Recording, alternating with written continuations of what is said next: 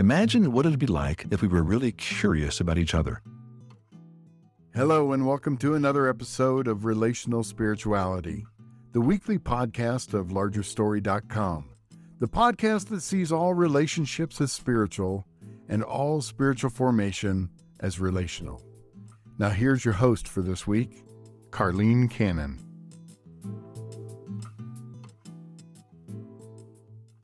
Hello, Larger Story family. This is Carlene Cannon, and I am here with my good friend, Arleta Ibach. She's also a very good friend of Larger Story. She has been in relationship with Rachel and Larry Crabb for a long time. They've been an important part of her life, and as a result of that connection, Arleta made some decisions to start a coffee shop, and some of that was because she wanted to talk to people and she wanted to have conversations that mattered with people in her community. And so I just thought, as we're talking about soul talk and what it means to have conversations that matter, that Arleta is an expert and she's someone that we should just hear from and get to know a little bit, and just wanted for her to share with us what it's like to have conversations that matter and how that's changed her and changed her family and is impacting her community. So Arleta, thank you so much for joining me. I'm really looking forward to our time together, and thought we'd just jump right in. How maybe you could just share a little bit of your journey, and then particularly how your journey was impacted by Larry Crabb and the teachings that he offered, and what you chose to do with that. Okay, sure. Thank you so much for having me. This is so fun. It was good to see you again too, as well. I prefer in person, but Yeah. That's how I the love coffee it. shop, right? Yeah, exactly. In person with coffee and Yeah. just chatting away. But yeah, again, thank you for having me. Yeah, I started out with School of Spiritual Direction in 2008, and I had read or started to read Shattered Dreams, and I didn't like the book so much, but it was really stirred a lot and resonated quite a bit with me. So when I had read that book, I researched New Ways Ministries and researched Larry Crabb. And so I ended up going to School of Spiritual Direction in 2008. And it was, as many people, it was life-changing. And I was on a trajectory of a lot of just, I don't know whether I was going to even keep seeking God or seeking the path of God and Christianity and church, and a lot of good conversations that week. And I think conversation with the holy curiosity that I feel Larry Crabb displays very well. Sure. The transcendent curiosity that he talks about in Soul Talk. A lot of good conversation that week, and then it continued over the years, and with Larry, and through letters, through phone calls, letters that were hard to read, so I'd call him if he could transcribe them for me. But we chat and talk, and then I went to SSD. I went a couple of times in Next Step as well, and got to know Rachel as well, and just really some good talks throughout. And I think it just was, I was at a place where in church was not the safest place on earth for me. And I just started thinking, what do conversations that matter? Because he always talked about conversations that matter. Yeah. And that can be defined a lot of different ways. And so I just would ponder and process that. What does that really look like? And so I thought, what does it look like in church? What does it look like with your neighbor? What does it look like sitting on my front porch? Oh, what would that look like in a coffee shop? So that was just some of the background of, and I love the book Soul Talk. I thought it was just one of my favorites. And I went even back through it this week before this conversation, and it just resonates again in so many different ways. I think it's going to be coming now a book that I read once a year, just to revisit, and lots of highlights, lots of circles, lots of underlining. So yeah. So when you talk about the importance of Soul Talk and the need to go back and revisit it, tell me a little bit about what you find so compelling in Soul Talk. What is it that really, you mentioned Holy Curiosity. That's a very weighty concept when you really get into what Larry's talking about in the book. But what about Soul Talk inspires you, or how does it shape your conversations? What are the core sort of in that? Yeah, I think what resonated with me is before engaging or entering into New Way Ministries or Yeah. Larry Crabb or the Larger Story, part of my faith background was in ministry and women's ministry, and I worked with the youth group, and I was born and raised in a Christian home, and I have the missionary background. So there was a lot of pieces that felt really important, like to sit with people and to listen to people and to offer people ideas or thoughts or verses. So when I heard in the book and also in SSD that it's the language that the Spirit, how does it go, that arouses that appetite for Christ, I leaned into that. I was like, what does that look like to arouse this appetite for God? Yeah. And so I think that alone right there, that's a lot to unpack. Yeah. Like when you're sitting with someone and you're listening and you're having these conversations. And so I think for me, Larry introduced that to me, not just through the book, but in person, that someone that had that higher vision, that thought beneath. And I was just fascinated by that. I was just like, wow, what does that look like? Yeah.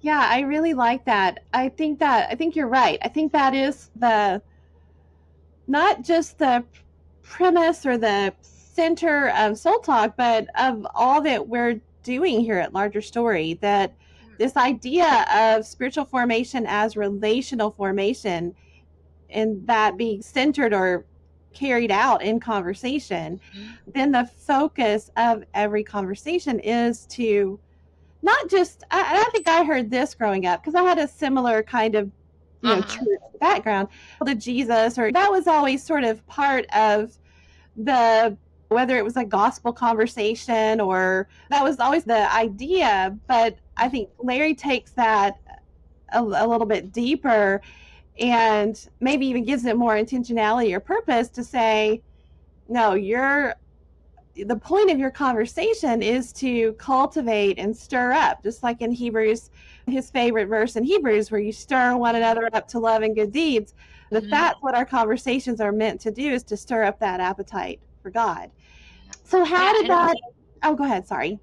Yeah, that's just so fascinating too, because for me, I forget where it was at one of the SSDs, and he talks about, or for me, how I understood, do I trust the Spirit enough in a conversation? Do I trust the Spirit to be moving?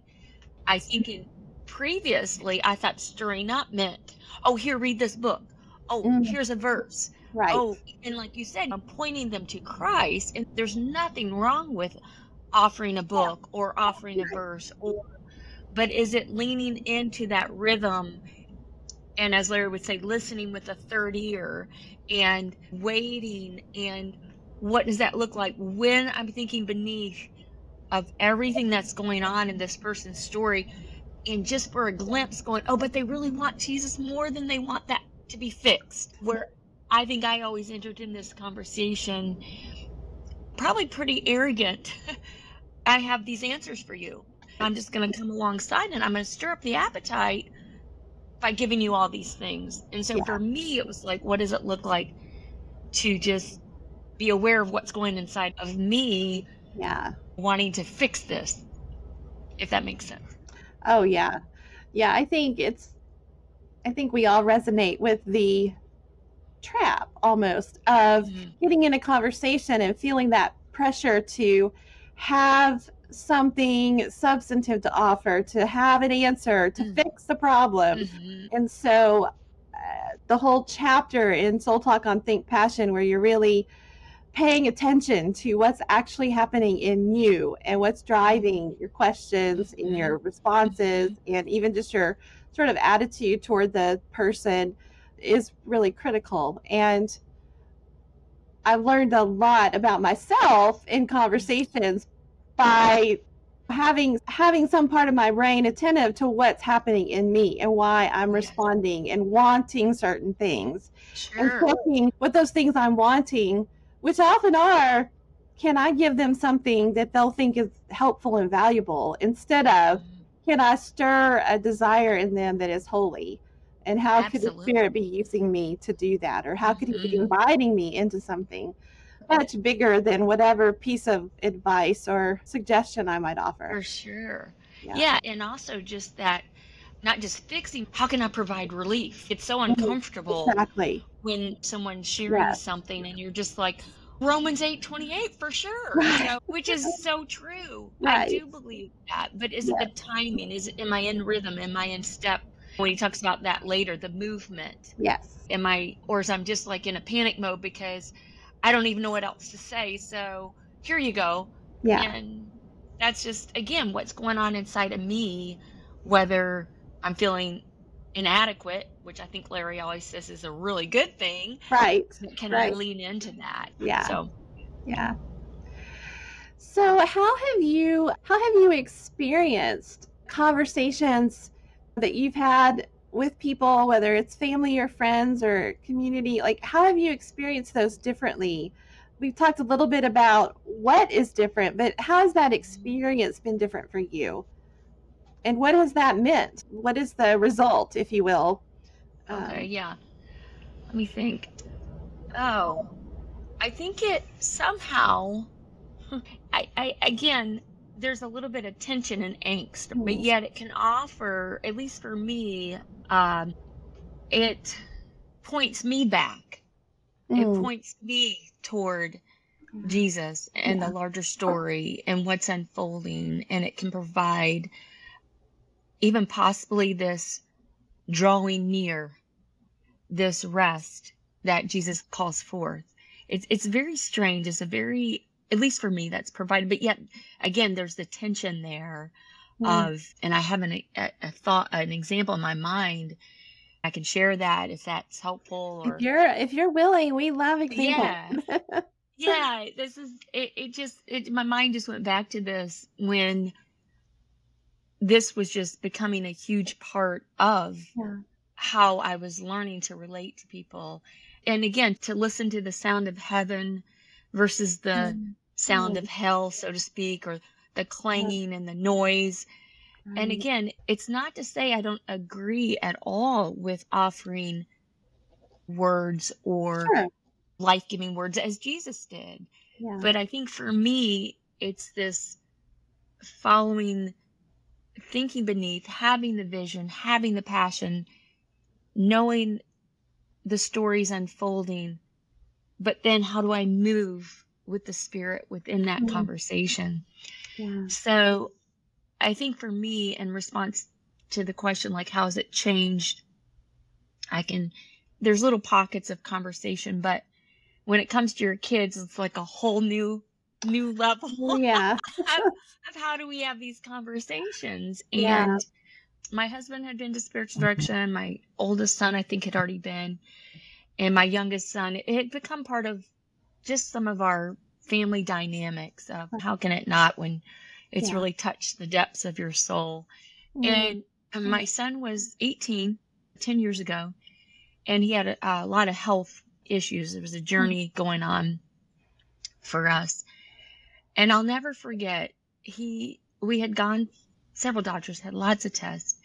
And one of the tests was they were checking for cancer. And as a mom, you're just like, rested soul, angst. What do I do? How do I say? He's finding his own journey. And I'll never forget, we got home and I could feel, obviously, at 18, I don't even know what he's feeling, but there was a lot of angst in his own soul. I was wanting to have this conversation, but it was like, it's not time. I'm not going to say anything. And finally, he whipped around, just very angry. And how could God, when he goes into this, just how could God, blah, blah, blah, blah, blah. And I remember just not even thinking relief or how do I provide this, but this fear just obviously just came up inside of me. So I did what I've done often, and I just blurted out Romans 8:28. And true, it's a true verse. I believe it with all my soul. Yeah. But in that moment, he couldn't hear that. Yeah. His heart wasn't open to God works things for good. Right. When he just shut down and he just backed off. And so I went to my own space and I was like, God, what's stirring in me? And I was like, I'm afraid, not afraid of the outcome of the result. Yeah. You know what I was grasping to is, what if the result was cancer and my son never wants God because of it? Oh, yeah. And that's I want that guarantee. Right. And whatever happens in my husband's life and my friend's life and in my children's or my kids' lives, my daughter-in-law's, I want them to want God. Right. And I want that to be their appetite. And that's not a wrong or bad thing. Right. But when I grasp to that, to just throw a verse out in a conversation because of my fear. So years later, we were able to even have a conversation about that time. Yeah. It was really sweet, but that's how it's changed for me, is to be able to say, wait a minute, what's happening in my soul that can start to rise up? So then I speak quickly, or I'm not stopping to listen, or I'm not rested, or that's just a thought that came to mind about how maybe that shifted for me. Yeah, that's a really powerful story. Thank you so much for sharing that. Sure. I think as I hear what you're saying, and it strikes me as very important that the things we keep coming back to in this conversation are what's happening in us. And I think when you have a conversation about how to have a good conversation, it's usually about techniques or things, the right questions to ask, or how to listen well, or it's more about the other person and how you can help or impact properly the other. But very seldom is it really focused on what is happening in me in this conversation. And I think that's one of the unique emphases that Larry was always drawing us back to, is the way that spiritual formation occurs in relationship is that there's always, if God is working all things together for my good in these conversations, in these realizations, in the painful recognition of the broken places in me, he's working that for my good. And not that there's some kind of narcissistic motivation for conversation. It's just the divine efficiency of how God works, that these are for me. He's loving me always. And even in a situation where my fear has spoken louder than my faith, if you will, God is working all things together for his good. Yes. And I think, to your point and your story, the hardest thing is to trust that he's working all things together for whomever I'm talking to, for their good, even in my mistake, even in my selfishness, even in my lack of competency, that the Spirit can use all of that. And I can trust God in what he's doing. Absolutely. Absolutely. And I think that's, it's so beautifully said, Carlene. Thank you for that reminder that just, there's something, again, not a narcissistic way of, let me always think what's inside. Right. But I got to be aware of that, because if I'm not aware of that, then I have found then that there's this, how do you say it? Like a glitch or so in what the Right. Spirit's doing, and Right. He's moving. And again, I'm not even looking. I've given up on trying to figure out like how to do this conversation perfectly. I'm like, there's just no way. And Right. since 10 years ago, I'm still like so many times just go right in there. And Larry used to say, he was so kind. He was always like, I love how you want everybody to get it. But he's like, why do you want that so bad? And I'm like, oh yeah, that's a really good thought. I need to just kind of like, what is that about? That can I trust again that the Spirit's doing a work and Yeah. I'm just tagging along like he Mhm. always says. And what does Yeah. that look like? And have that sense of wonder and be intrigued. What would that have looked like in that conversation with my son? In the Yeah. moment of fear, what would that Yeah. have looked like? And to stop for a second and go, okay, I wonder what's happening in his soul, my soul. Yeah. I don't do that. That's so Yeah. supernatural. It is.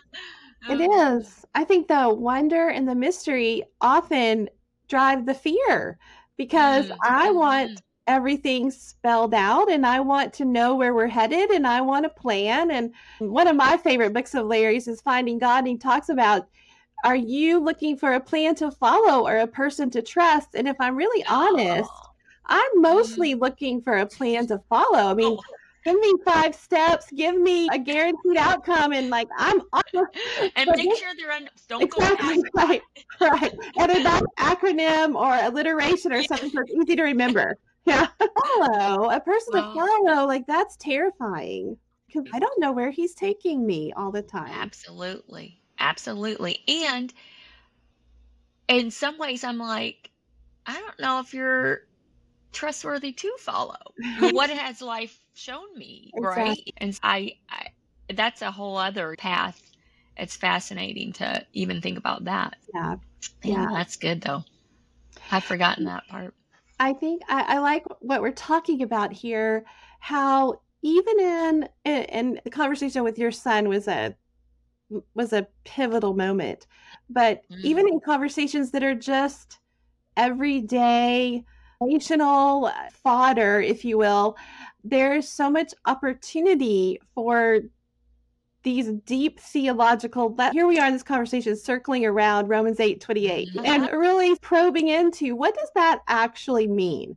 Like when it's not just embroidered on a pillow or coffee mug or whatever. What does life look like if you truly surrender to the reality that God works all things together for our good according to his purposes, back to the person to follow? How then in a conversation do I believe that and follow him no matter what else is going on in the conversation? Whether it's a fairly simple conversation with my son about his homework or a much more sober and heavily laden conversation that you had with your son. I think that certainly changes, and maybe a better way to say it is that what makes the conversation matter? And what is it that makes the conversation matter? Boy, that's good. Boy, that's really good.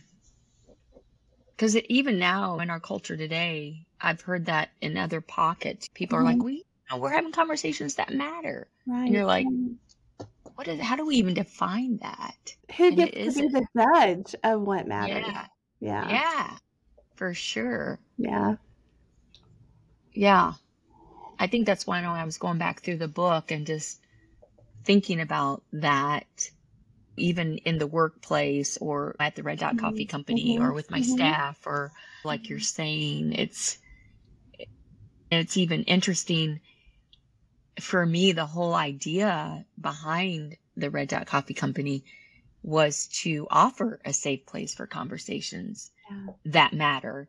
Yeah. And again, how are we defining that? And then now for me, working with a generation, and no judgment here, of this isn't often what conversation is. Yeah. So even for me, just 7 years later after opening, I'm like, I'm having to redefine what is that. Yeah. It's fascinating. Yeah. It really is. Yeah. What are your thoughts? What do you think, like having for 14 all the way through being around kids and Sure. Yeah.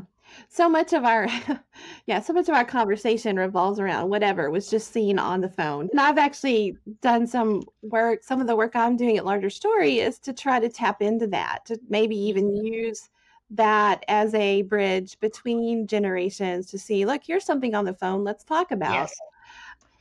But, and then the question that weighs heavy on my heart is, how do you determine a conversation that matters? Because we can be having, like I said, a conversation about his homework and whether or not he did it on time or thoroughly or the way I think it should have been done.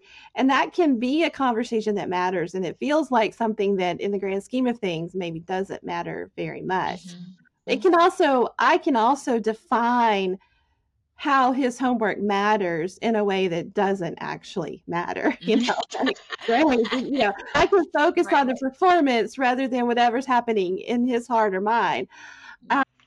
But as we were just talking, I was thinking about that again, and it's a question that I've struggled to define because it was one of Larry's catchphrases or just something he said a lot, but it's very hard to nail down how you define or determine what matters. And I think going back to what you said in the beginning about stirring up an appetite for God, and that can look like a lot of different things. Even back to my worn out example of David's homework, even stirring in him a desire for excellence or to do this for God's glory instead of just to get me off his back. Like there's lots of ways to think about that. And I think the shift in mindset, for me at least, of these conversations are opportunities. And back to the whole thing about the person to follow, it's an opportunity that's offered me. I'm invited into something that God wants to do. And will I be self-aware enough and connected enough to the Spirit to actually recognize the opportunity? First, that's the first problem, right? Or the first hurdle to overcome. And then will I step into it with a holy curiosity instead of my hidden agenda, which, gosh, crops up so quickly. For sure. Yeah, I hear that. I love that. The thought of it just being an invitation. And can I just, again, for my ministry purpose or whatever, that I can go in to work every day and again, not, oh, this is really good, so let's have conversations that matter and grasp tight for this better hope versus the better life. Or do I come in and just say, it's an invitation, see where it goes, trust what happens and be obedient to that. And then when it's not going the way I think it should, what's happening inside of me then? Can I just, again, and I'm sure somewhere along the line, can I do this without expectations of anything in return? And what is that part of what matters and what doesn't matter? Can I just accept this invitation, be obedient to that, have this holy curiosity, stay rested. If I don't get anything in return, I'm going to get up and do it again tomorrow. And that's what matters. I don't know. I think that's really important. I find myself often tempted by the futility or the feeling of futility, that if I don't see some sort of impact or result, how do I keep myself motivated to, like you said, get up the next day and issue the invitation or respond to the opportunity? Or so how do you do that, Arleta? How do you stay protected against the futility, the feeling of futility? That's such a great question. I'm just going to throw this out there. I'm wondering if within the last, because I had that thought when I first started Red Dot. I thought, you know what? Doesn't matter. Doesn't matter what people, if their reach, if their touch, I'm just doing this. And it was a neat way to soul care incognito. Wasn't in a church building, but it was in a place. The whole mission statement behind it, because Larry and I would even talk Like he'd be like, he would, it'd be funny, he'd be like, well, what do you think it would look like? Or how do you think you go about having conversations that matter? And I'd be like, I'm going to trust the Spirit. Okay.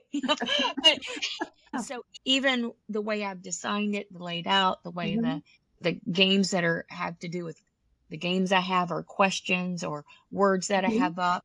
And I'm like, oh, this will do it. This will stimulate. This will stir up. Yeah. And I would go in, and year after year, I'm like, okay, this looks totally different than I ever thought it would.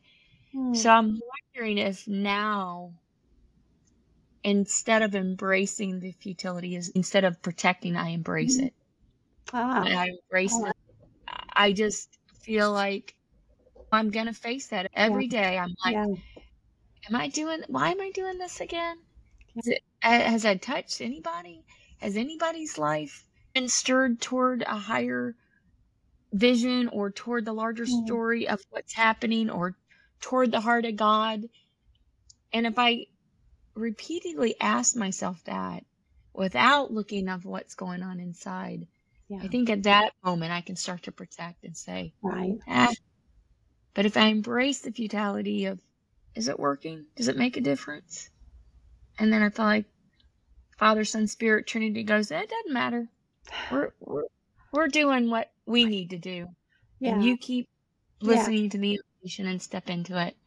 So maybe more embrace than protect. I like that. Yeah, I like that a lot. I think the verb matters a great deal. And so I appreciate your discernment to change that, because I think futility is a real enemy that I struggle with. And so the idea of embracing it in the way that you're talking about, I find really compelling. And there's a lot of surrender in what you're talking about, because to protect against the futility is still me fighting my own battle, if you will. But to just embrace it and trust the person instead of the plan, that feels like something distinctly different and maybe holy. I like that. That's great. And I think I'm wondering too, for me, as I'm an empty nester, as I've gotten older, you put your head on your pillow at night, and I like what you're saying. What am I trusting? This process, this plan, how's it going to go? Yeah. And then there's just this, I'm drawn to what you're saying. Just trust Jesus. Turn your eyes upon Jesus. Trust. And it sounds so simple again, but yet that's the truth. What choice do I have? So I can live this protected layer, but I've done that. And that was not free. That was no freedom in that. Yeah. Let me just ask one more question. Sure. Since we've, I think, followed the spirit of this conversation, and it's been a lot about what's happening in us in a conversation, how would you sum up or articulate your, to use one of Larry's terms, your prophetic burden, like what God has put on your heart at this point of your journey, this 7 years of this particular focus, but like, how would you describe what God's asked you to do and what he's done in you as a result? Wow.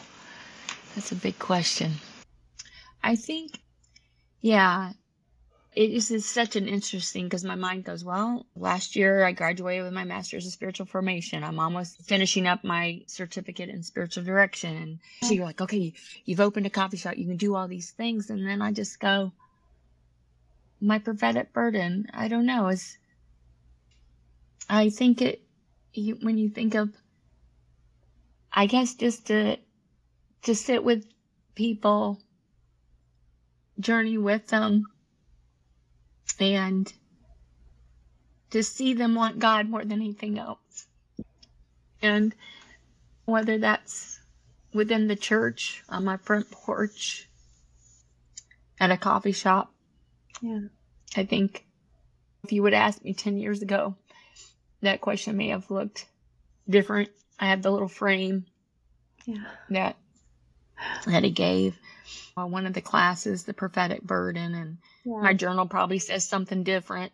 But right now, when you ask that, it's probably just to come alongside and just be with people. And whether it happens or not, I don't need to, if I see it, great. But Yeah. I guess what I mean is if I could stir that up in someone, Mhm. then I feel like I'm doing what God's asked me to do, Yeah. whether I see the result of it or not. Yeah. Yeah.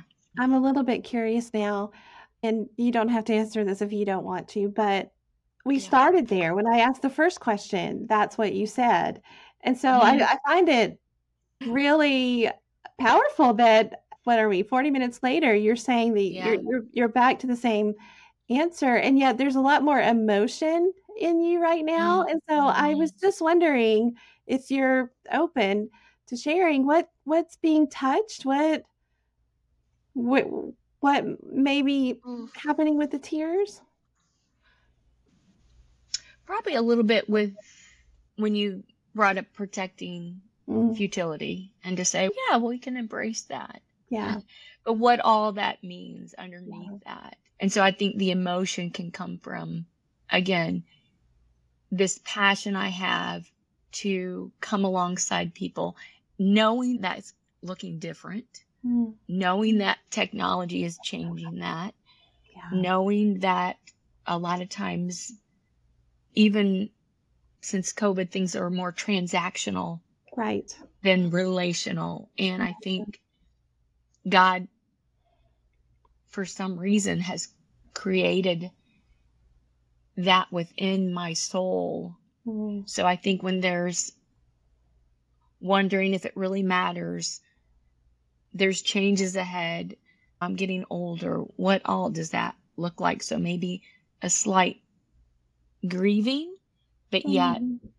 hopeful Yeah. that there's still opportunity to, yeah, to speak the language of soul talk Yeah. and to tag along. And when I think, oh, I get to tag along, then it just stirs an emotion of, Yeah. and that's okay. And that's good. And so I Yeah. think some of the tears maybe come from, again, the angst of life, Sure. of tension of that. Yeah, it's just Yeah.